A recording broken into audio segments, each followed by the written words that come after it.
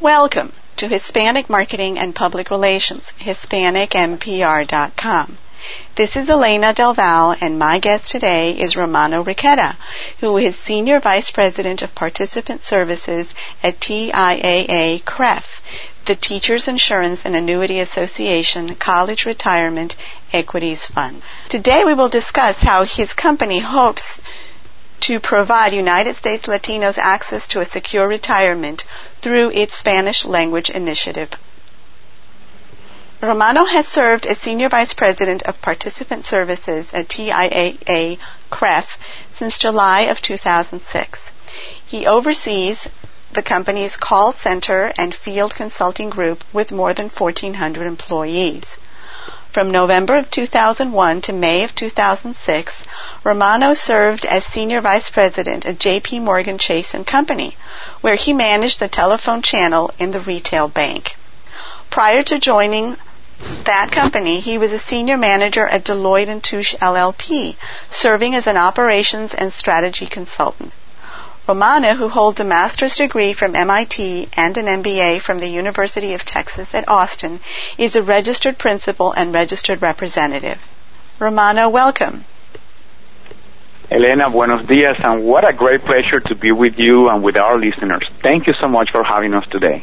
Thank you for joining us. We're excited. I think this is a topic that so many people have an interest in and sometimes falls through the cracks because other things take priority.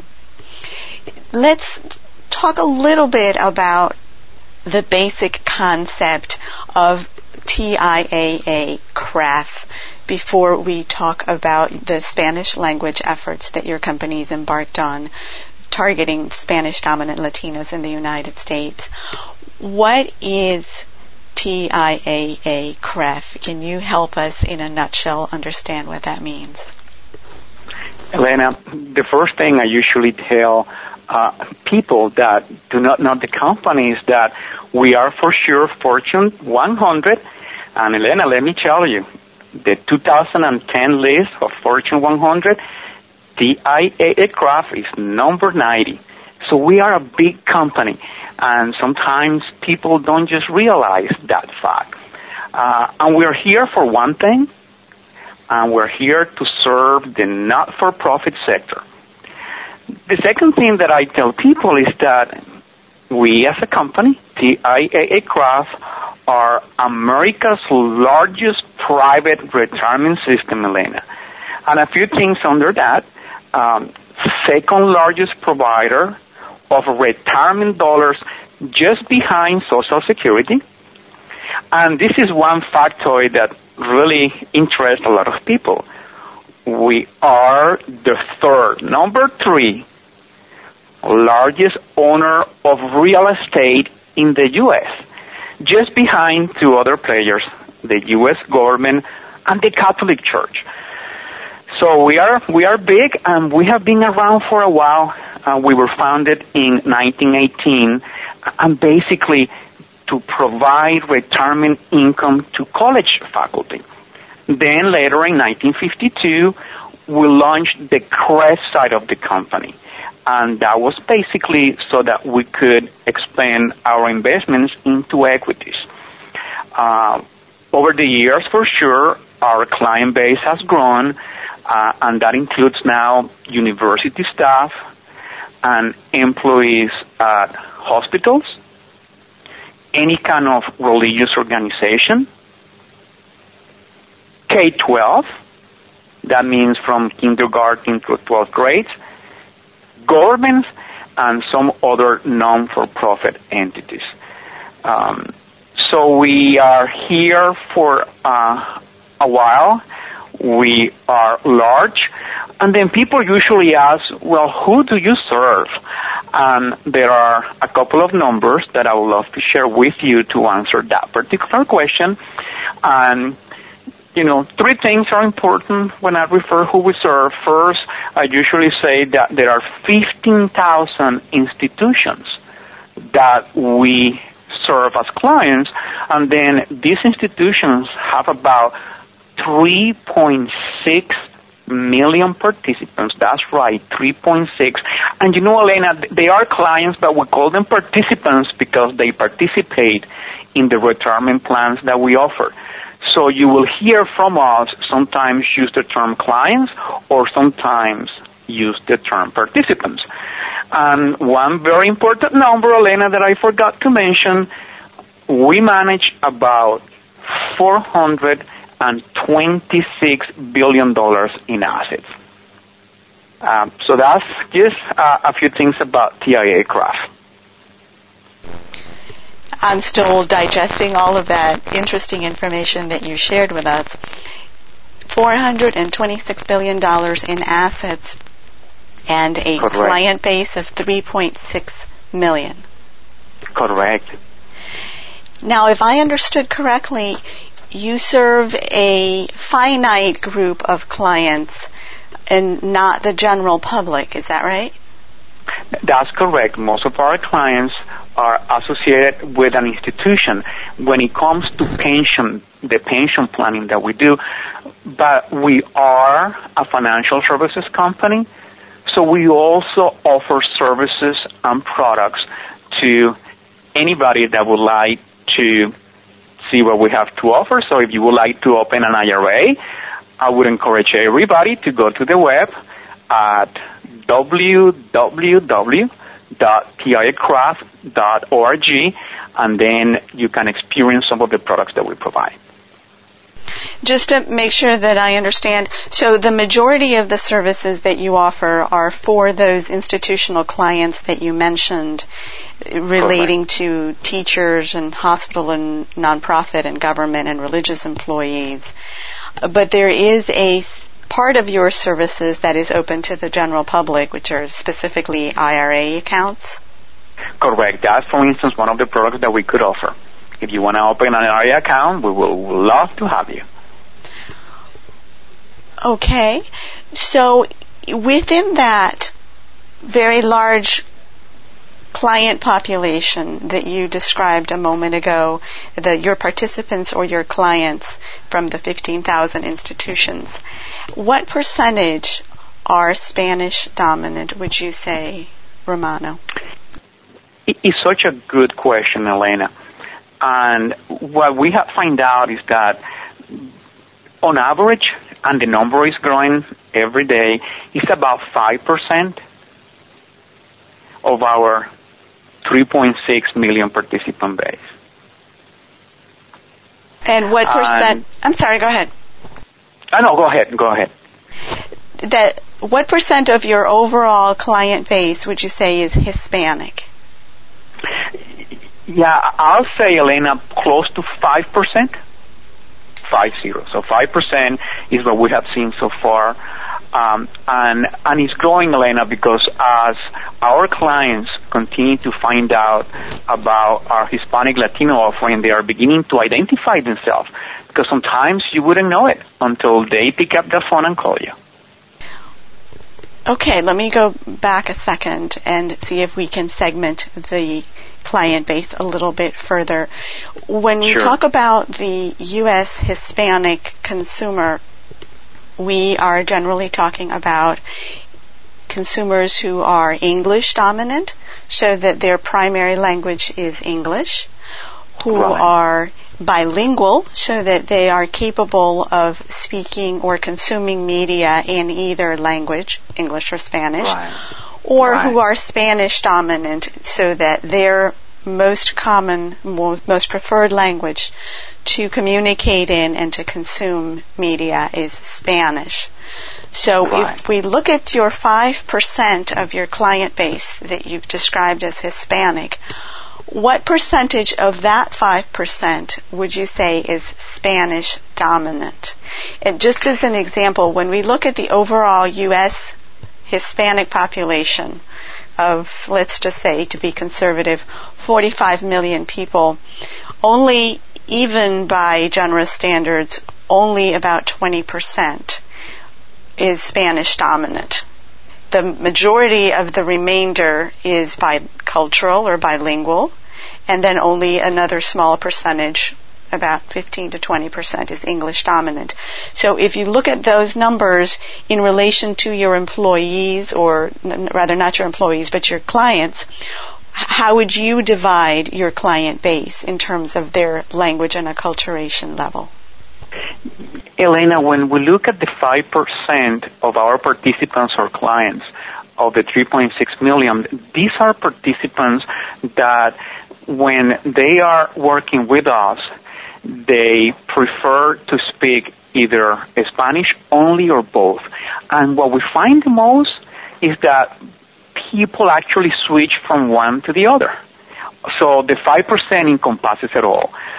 So sometimes it's pure Spanish when you are meeting with the client, but most times what you find is that people go back and forth. So the 5% has, as a component, all of those people that when they talk to us and when we do business with them and we help them retire, they at some point prefer to have one or two words in Spanish, but there is a lot of switching around as well. So we see it more, Elena, as a cultural fact. For instance, on the 5%, you have second generations, which are probably people that will do 98% of the conversation in English, but they still have the 2% Spanish, and then the way how they approach retirement, it still has kind of a Hispanic flavor. I hope that answered your question. Yes, I think that it did. If I understand correctly, the majority of your participants is English capable, but they still enjoy having access to information in Spanish to some degree. Is that right? Yes, that's correct. And then, Elena, what is also important is the way how they approach financial issues. It has a Hispanic flavor, which is what we have seen, and it's such a terrific thing to be able to understand what that's about. Romano, in terms of your company and its staffing capability, what percentage of your employees at TIAA-CREF would you say is Hispanic? Oh, that's such a great question. Elena, I do not know. I'll get back to you on that one in terms of our employees. What I can tell you, Elena, is that the employees of our company that are serving our Hispanic Latinos up in the front lines, we have probably about 200 employees that are working with our Hispanic customers out there.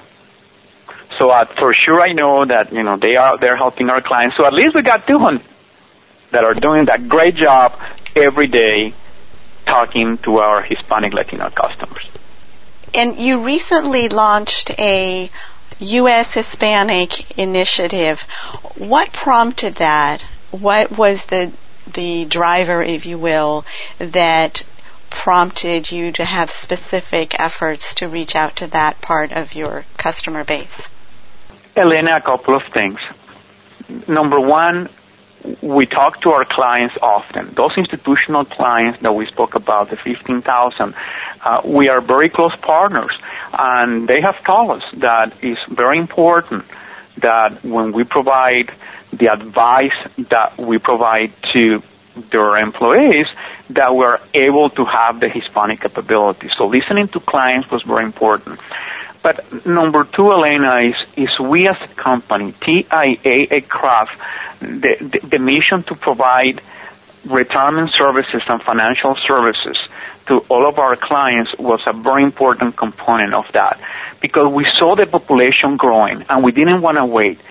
You know the numbers in terms of growth. For sure Hispanics, the fastest growing segment. So when we saw that, we said it's important that we give the opportunity and the option for our Hispanic Latinos to do business with us in Spanish if they wanted to, and then for us to truly understand how Hispanics different from some of the other groups that we serve. So those were the two facts that made it happen for us. In looking at the current demographic data, and of course we're all holding our breaths waiting for the census numbers to come out from the latest census.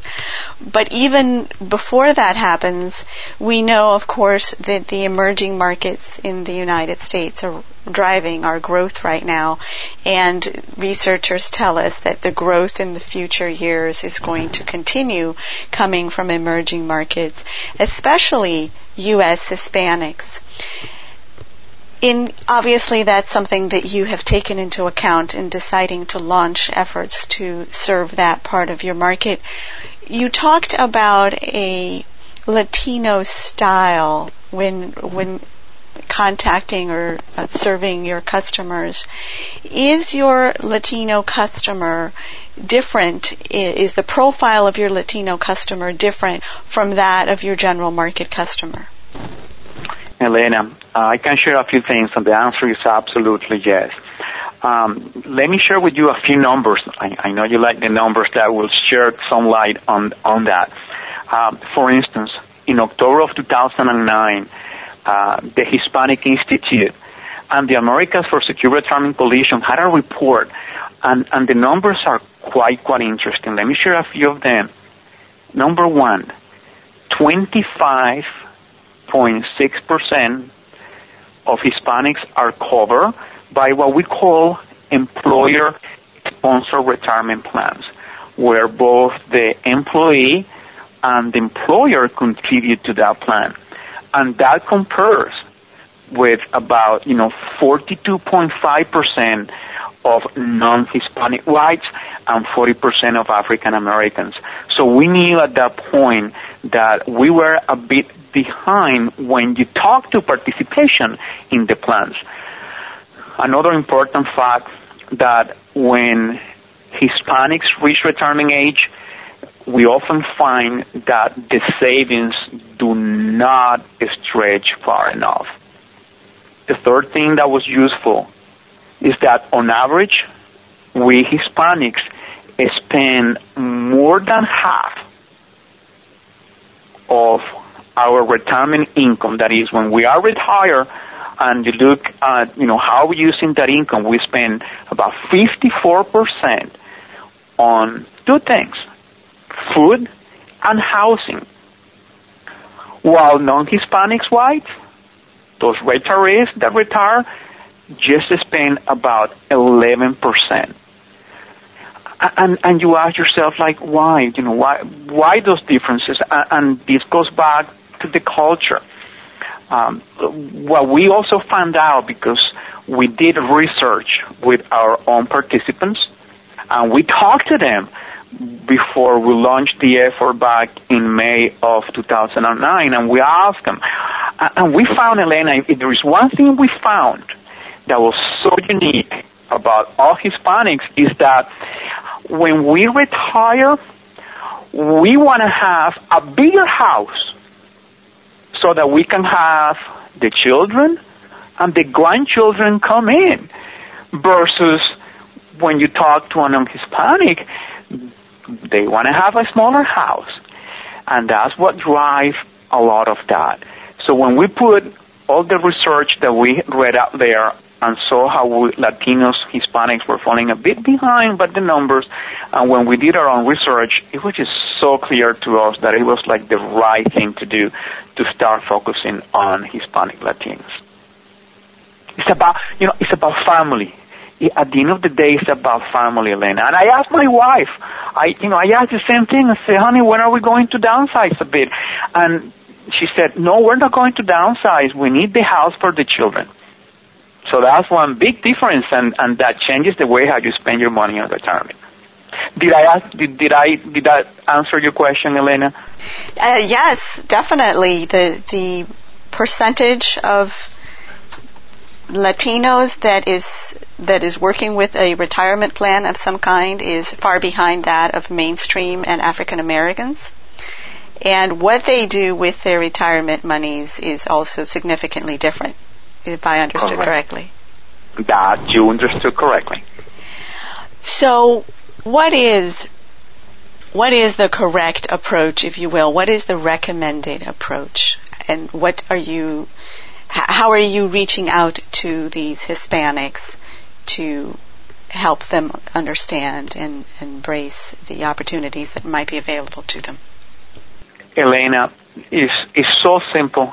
Our approach is so simple and is working so well, and it basically says one thing.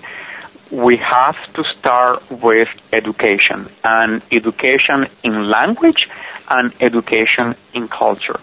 So that's our whole effort began. Let's talk to our Hispanic Latinos. Let's educate them about what is a very disciplined way to think about retirement, which is what we do as a company. So when we talk about education, we say, how are we going to reach our Hispanic Latinos? Back in May of 2009, we said, well, the first thing we need to do for sure is that we have to ensure that when you call us, and anybody that is a plan participant or not can call TIAA Craft at, let me give you the number, Elena, just in case, it's 1-800-842-2252. Again, 1-800-842-2252. When you pick option 9, you will be able to listen to our messages in Spanish. So that was the first thing, Elena. Let's ensure that our clients can call, they can talk to a financial representative that is able to speak Spanish and to understand their needs. But then, as you know, when we work with our institutions, a lot of our field consultants will do. These are consultants that actually go and visit the universities and the hospitals. So they go out there to have all these advice sessions when we advise participants. So we saw that it was also important that our field consultants were able to have a great meeting in Spanish and talking to our participants about their needs. So we also have seminars on campus, for instance, where we have our consultants speaking with our participants in Spanish. And then, Elena, our website, I don't know if you have seen it. If you go to www.tiaacraft.org, there is right there in the bottom left one link to go to our Spanish site, which is basically geared toward education. And I would encourage all the listeners to this podcast, even if you are not a client of our company, TIAA Craft, to see what is up there, because there is a lot of education that is important. There is one tab, I have to say, that I'm always very, very excited to share when you go into our Español, as I call it, site, that talks about ayuda y recursos. Is a very disciplined way to help clients think about retirement. And it talks about how do you think about retirement at the beginning, if you are just beginning work, and what type of questions do you ask? How much money would you need to save every year to reach a goal? But if you are somebody that is kind of in the middle, what we call medio de la vida laboral, we also help participants understand what questions to ask, or if you're ready to retire. So I would encourage your listeners, even if you are not a client of TIAA Craft, to please go to that particular site, because it is about education. And again, it's www.tiaa-craft.org Español. So that's the journey that we are on. Now, in terms of the website, Romano, what % of the information that is in the English language website would you say is available in the Spanish language section, or is the Spanish language section completely separate and independent from the content that you have in English? Well, it's a great question, Elena. Our Spanish website for right now is basically geared toward education. So what we wanted to do first is ensure that we could educate our Hispanic clients and participants. So our Hispanic side exactly mirrors the information that we have in our English site, and at times it has some of the cultural elements that you need to have in there. So that's the first part of the journey. So in education, it's a complete mirror of what we have. So the Spanish language portion of the website is an identical copy, if you will, or an identical version of the English language content, just that it's in Spanish? When it comes to education, right? Because when you look at, when you think about retirement and when you think about the websites, there are two things that we usually aim to do. In both, and that also is something that we do in some of the other customer contact points that the telephone. The first thing is education for sure. So the education side of the website is exactly the same. Now, when you want to do something with us, if you're a client of the company and you want to be able to find out more information about your account in particular, then you are sent to our English site. We are working on trying to translate that as well, but in terms of detailed information about your accounts, then from the Spanish side, you go and you are transferred directly to our English site. Now, we're working on doing that translation as well, Elena, but it's not quite ready yet. Does that make sense? Yes, you've focused on the educational part of the information to start the Spanish language pages and are working on adding more content, if I think I understood correctly. Correct, that's correct. And we did it that way, Elena, because what we find ourselves is that to be able to talk to anybody about retirement and why it's important to take action and start saving, it starts with a ton of education. Once you break that, once you are able to convince a client that it's important that even if you are 30 years away from retirement, that you have to think about it, education is what does that. If you don't break that barrier, there is no conversation because you will never be able to have the client even think about retirement. For the reason education is such an empowering event and is what guides the next set of decisions for our clients and participants. How long ago did you launch these Spanish language initiatives, Romano? The initiative will launch in May of 2009, and our latest, which is the website, the educational website, will launch in May of 2010. So you're just really getting the Spanish language website off the ground, if you will. Correct. One of the things that I've been hearing lately from marketing experts who have Spanish language websites is that they're seeing a lot of their customers in the United States are actually going to the English language pages, and that most of the traffic to their Spanish language pages is coming from outside the country. Do you expect that there is going to be some of that in your case, since the information you have is so very specific to the U.S. market? It's early days. So it's hard to tell because it's early for us. What I can say, Elena, is that when I think about more than just the web, right, because our Hispanic clients or participants, just like our non-Hispanics, have many ways to have a conversation with us. It could be via the web. It could be calling into the call centers. It could be meeting with participants, our clients, when we are on campus.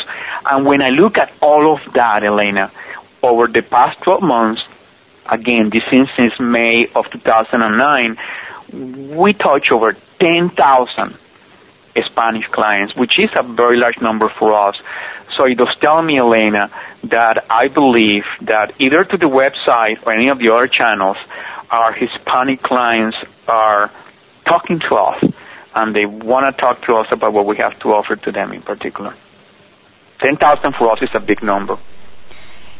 Do you notice a difference When you look at your Hispanic customer base, do you see a difference by segment, meaning younger versus older, or men versus women, acculturated versus less acculturated, language preference, by any segmentation?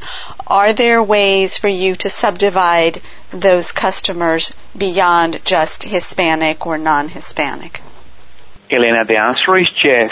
But given that we just launched it, we are developing all the infrastructure to be able to do that.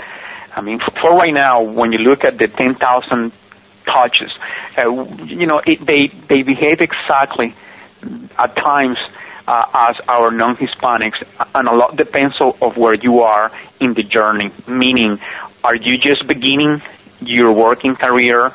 Are you in the middle?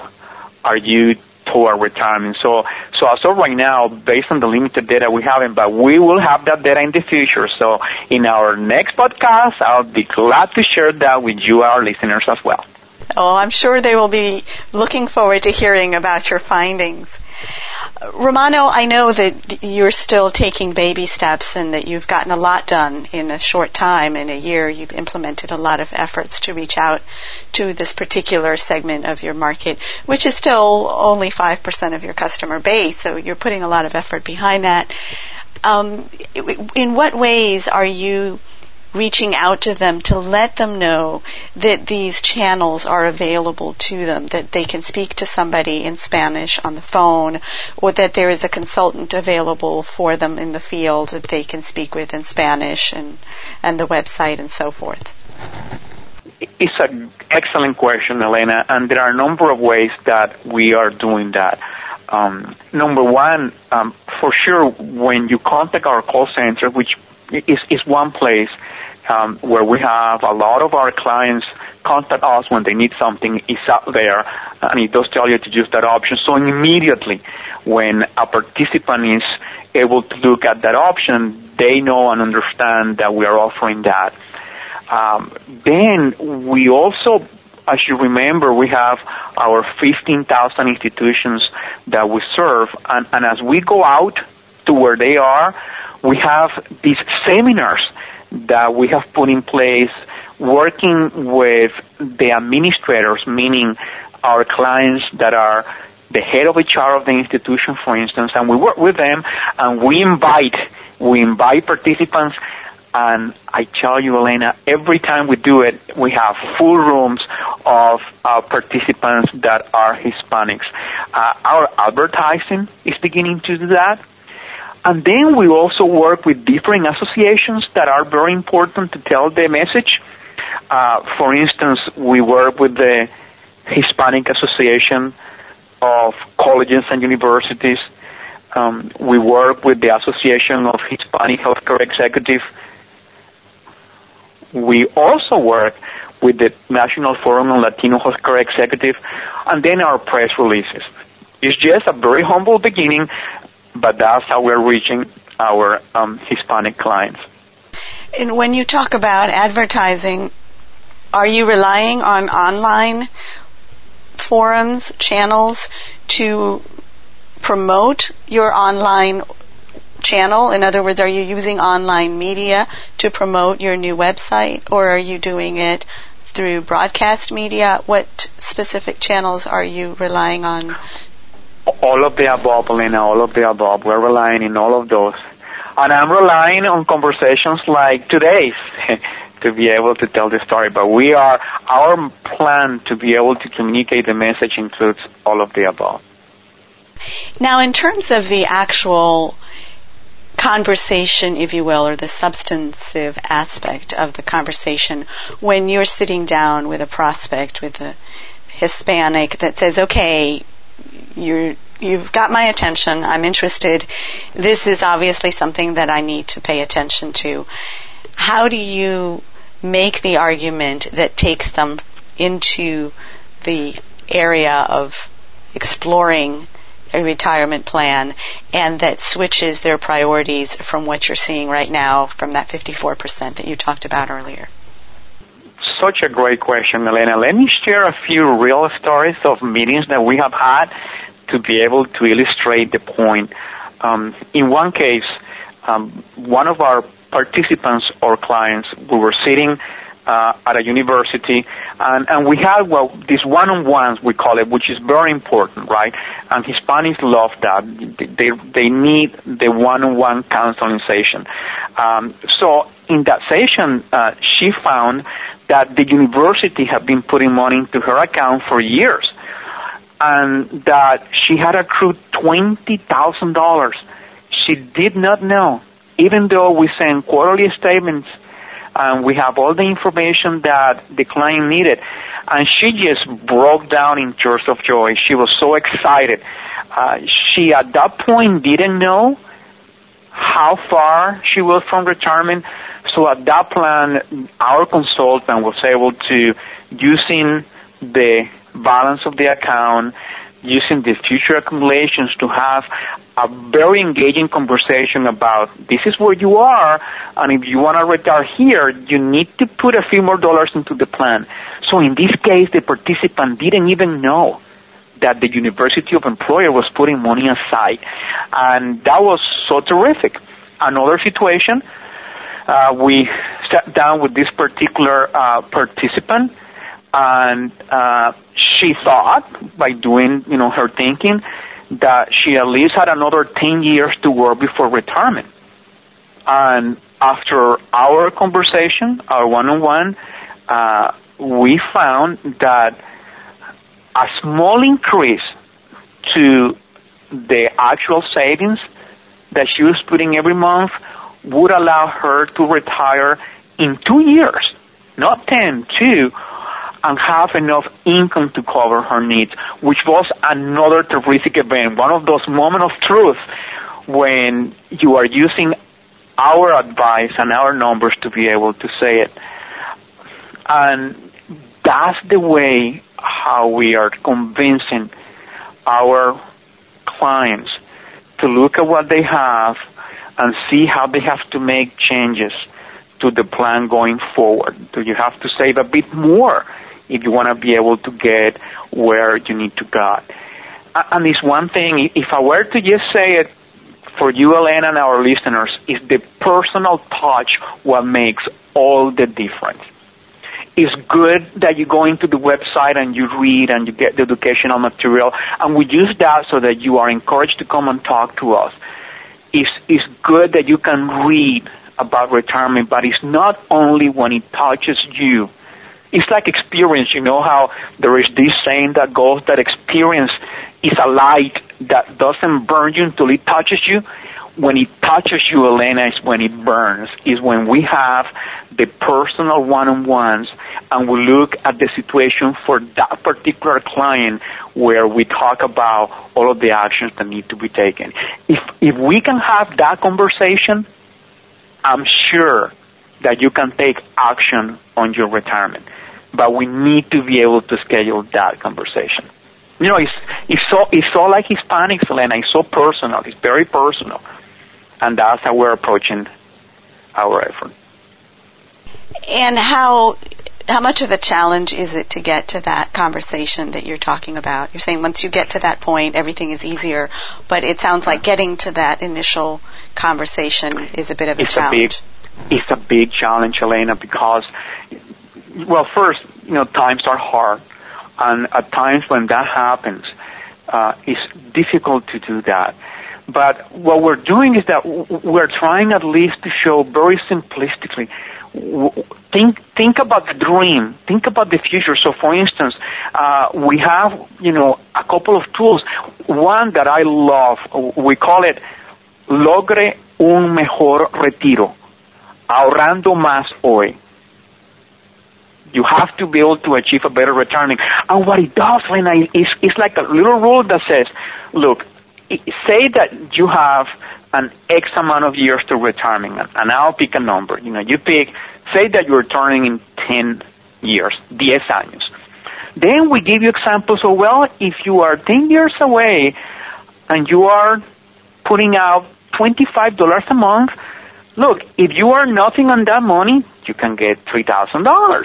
But if you earn 6%, that will get you $4,097. And then, Elena, we go, well, suppose that you have 30 years and you can save $25 a month. You know what that means to all of you listeners out there, all of these young Hispanics that I hope are listening to us? If you have 30 years, 30, to retire, and you just put $25 a month at a 6% rate, tasa de rendimiento, that's $25,000.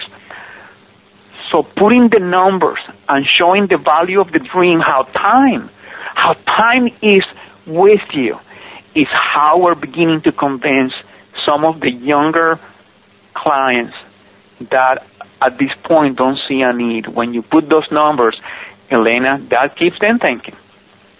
Oftentimes I hear that many Hispanic households, and I'm generalizing, of course, because it's such a diverse market, but that in many Latino households there is a multi-generational household, so that there's maybe the parents, the children, the grandparents, the extended family, and that the decision-making process is shared, oftentimes driven by the mother, but with the help of the rest of the family members. Is that similar? This is such a different product. This is such a different concept. It requires a lot of education and this personal contact that you're talking about. How are you seeing the decision-making process in your case? Elena, what we're seeing is exactly what you said. There is usually not one decision maker, but many. So what ends up happening many times is that before we said that one-on-one consultation, we ask, and we said, if you would like to bring any other member of your family, please come and join. For sure, spouses usually come together, but what's happening is that we see other family members that are coming to see this, or what would happen in other scenarios that you do sit with somebody one-on-one, and they didn't know what they were going to get, and once they see the power of that, they said, can I come back and bring my tío? Can I come back and bring mi abuela or mi abuelo? And we said, absolutely, why don't you take what you got and come back and see us? But you are so right on. That's exactly what we see happening. It's not one person only making the decision. Usually it's a family affair, as you know. It's like buying a car or a house, right? Those are big deals, and there are other family members that have that. And when that happens, it's so important, because we need to start creating, at the end of the day, that person in the household that is a role model, that will help the family, ¿verdad?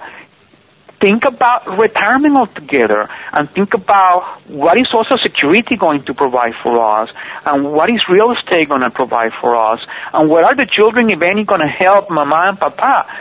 So we are trying to ensure that when the family or those members come out, we start creating that seed to be able to have that in the household.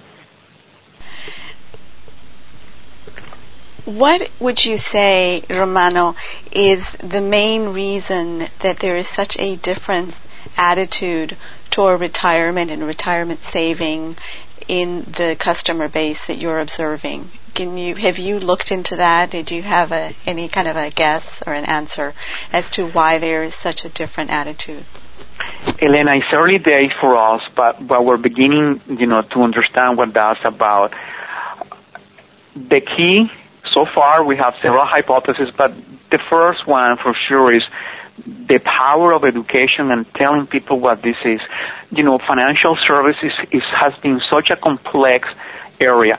Just the terms, Elena, for our Hispanic Latinos are hard to understand. I think that, we weren't focusing on the educational side of it, explaining the power of the power of time, and the power of time can help you out.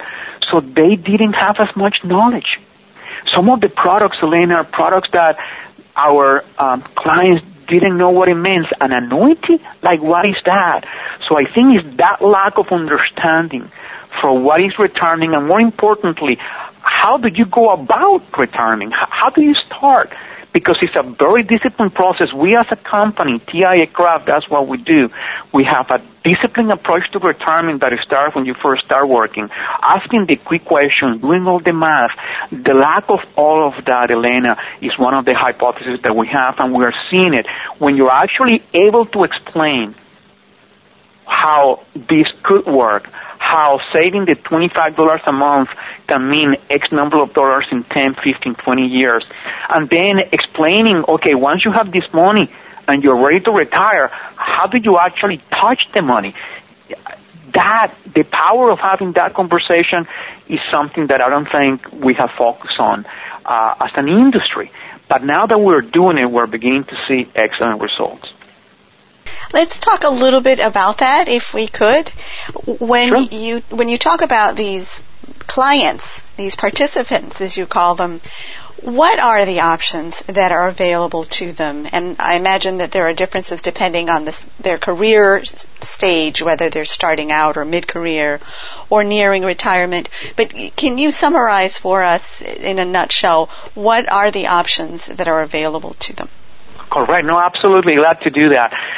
So the first thing is, our clients or participants, they work for one of our institutional clients. And each client has a number of options. What I would recommend our listeners is that the first thing that you need to do to understand your options is understand what are the plan offerings that your employer provides. University of Texas, University of Kentucky, any of them. Because at times what will happen is that plan will determine what the different options are. So once you do that, that's the first step. Step number one is understanding what the plan provides. Then you can start taking action, which is what we are about, is taking action of the options. Usually a plan will be one where the employer will put some money aside for your retirement, and then you have the ability to put more money on your side. So the first option that you have to consider is, how much more can I put that is additional to what my employer is providing to see your savings grow?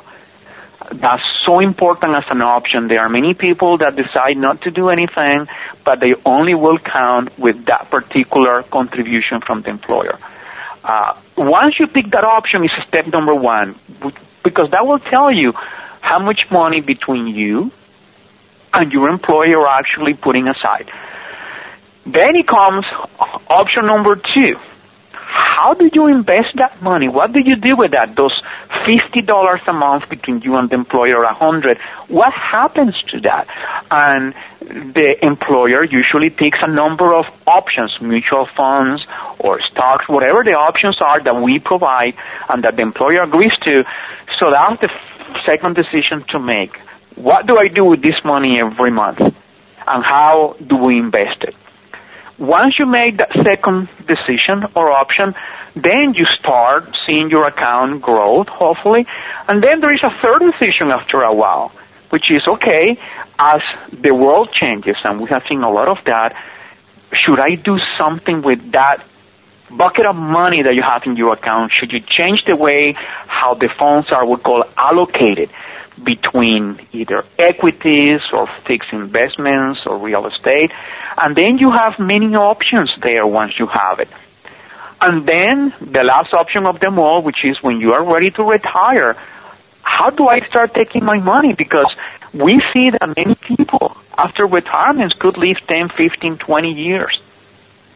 So summarizing it, because it's complex, the first step number one in terms of options is be sure that you understand what is provided by your employer. And that applies if you are working with our company as the provider of plans or any company. Once you find that out, step number two is understand what else out of your own pocket can you put in that monthly bucket to start saving. After you do that, then in step three, you got to decide what to do with that monthly money, how to allocate it. And that's where, for instance, we come in. That's where we can help. And retirement companies like us can help you understand what to do. And then on a regular basis, like going to a doctor, you got to get checkpoints. How well are we doing? Do you have to make any changes to the monies that you have? And then the last one, if you're ready to retire, what are my options? What do I do with the money? Do I take the whole money out at once? Do I have what we call an annuity, which is a way to kind of guarantee income? So it's complex, but you can do it if you take the discipline to do it. I know it's a long answer, Elena, but it's just such an important question. I'm so glad you asked it. And of course, there are going to be people that are going to be hesitant, and one of the questions that I can just imagine are going through a lot of people's minds is, well, what's in it for you, TIAA-CREF? Why are you doing this? Why are you so interested in my retirement? How do you make your money? What would you say to the question? Well, usually what we say is that, we are out there with our non-commissioned consultants. As you know, we are a non-profit, and the consultants that we have out there are non-commissioned. We said the consultants, where they're helping you. The question that we get the most, Lena, is, well, is this consultant going to be able to help me in a way that is not biased toward anything? And we said, absolutely. We are non-commissioned, and because of that, we have one piece of data, I'll call it, that I didn't share with you earlier. But because of that, we were recently awarded this great thing that says that we are, one of those posts that are done in financial services right now, one of the most trusted brands out there, which when we tell our clients, our participants, that fact, it puts them at ease. It puts them at ease because it's about you and helping you make those decisions. And then we are always, very clear on disclosing, all of the fees and how the business works, how the business operates. But when we talk about non-commissioned advisors, when we talk about being out there, the most trusted brands, they usually put things at ease, and it makes a big difference with our clients. Tell us a little bit more about that, if you would, Romano. How do you get to be number 90 out of the Fortune 500 as a nonprofit? How do you advise your participants through non-commissioned consultants and still make money? Because obviously you're a very large organization, and you are, even though you're a nonprofit, you are still having to make a profit to keep the business alive. What is the source of your income? Right, so we have, we manage over $400 billion of assets, and as you do that, that's a very important source of the income that we make. But what we tell participants is that our participants owe the company, by the way. So at the end of the day, you do have to charge for services, correct? But we take that, we invest it because the company belongs to our participants, and some of those investments are required because we need to have great websites, we have to have people to serve our participants, and we have to be able to ensure that the customer experience is the best. And when we approach it that way, which is exactly how we are, is when it makes perfect sense. So even though we're number 90, we are, because we are large, we have been out there for a while, and the fees that we gather go back to our participants and go back to ensuring that the experience and the tools that we provide and the people, the consultants that are out there every day, are able to serve in the best way we can. Does that make sense? Absolutely. And also, if I understand correctly, because you are selling financial services, there is government oversight involved. Is that right? Correct. That's correct. Yeah, there are a number of agencies that will be very large now that, provide the oversight for us. Absolutely. That's correct. And that means, of course, that what you say in terms of the information that you provide to your participants, whether it's in person or through printed materials or online, is all government regulated, correct? Correct. There are a number of, there is FINRA, there is the SEC, there are every state has insurance agencies that regulate what we do, so you have to be sure that you are complying sometimes by a state. If the product is an annuity, for instance, like an insurance product, you have to be able to ensure that you are meeting all those regulations and that you have the right licensing, because in this business, it's very important to ensure that whoever you're talking to has the right licenses. So our consultants, either on the phone or in the field, have to have the appropriate type of licenses that ensure that they have the training and the background to advise you properly. So that's by state if you're dealing with insurance products. So absolutely, all the way, we are like any other company up there. It's just that we're owned by our participants, and we're there to do the right thing. And of course, the oversight, I assume, gives your participants a certain sense of comfort or safety, especially in this economic climate where there have been so many companies caught with wrongdoing in the last few years. Is that something that helps them That's feel? Correct. Absolutely. And there is one more thing, Elena, I have to say. As an insurance company, there are agencies that give you rating on your ability to pay what you owe. And I don't have them with me, but more than glad to say them, but, listeners, you can go to our website and see it, but we have highest ratings given by most agencies out there, which also puts our clients at ease. It's very important. Well, and this oversight is so strict that, for example, for today's interview, we had to agree in writing that we wouldn't be making any edits to the recording.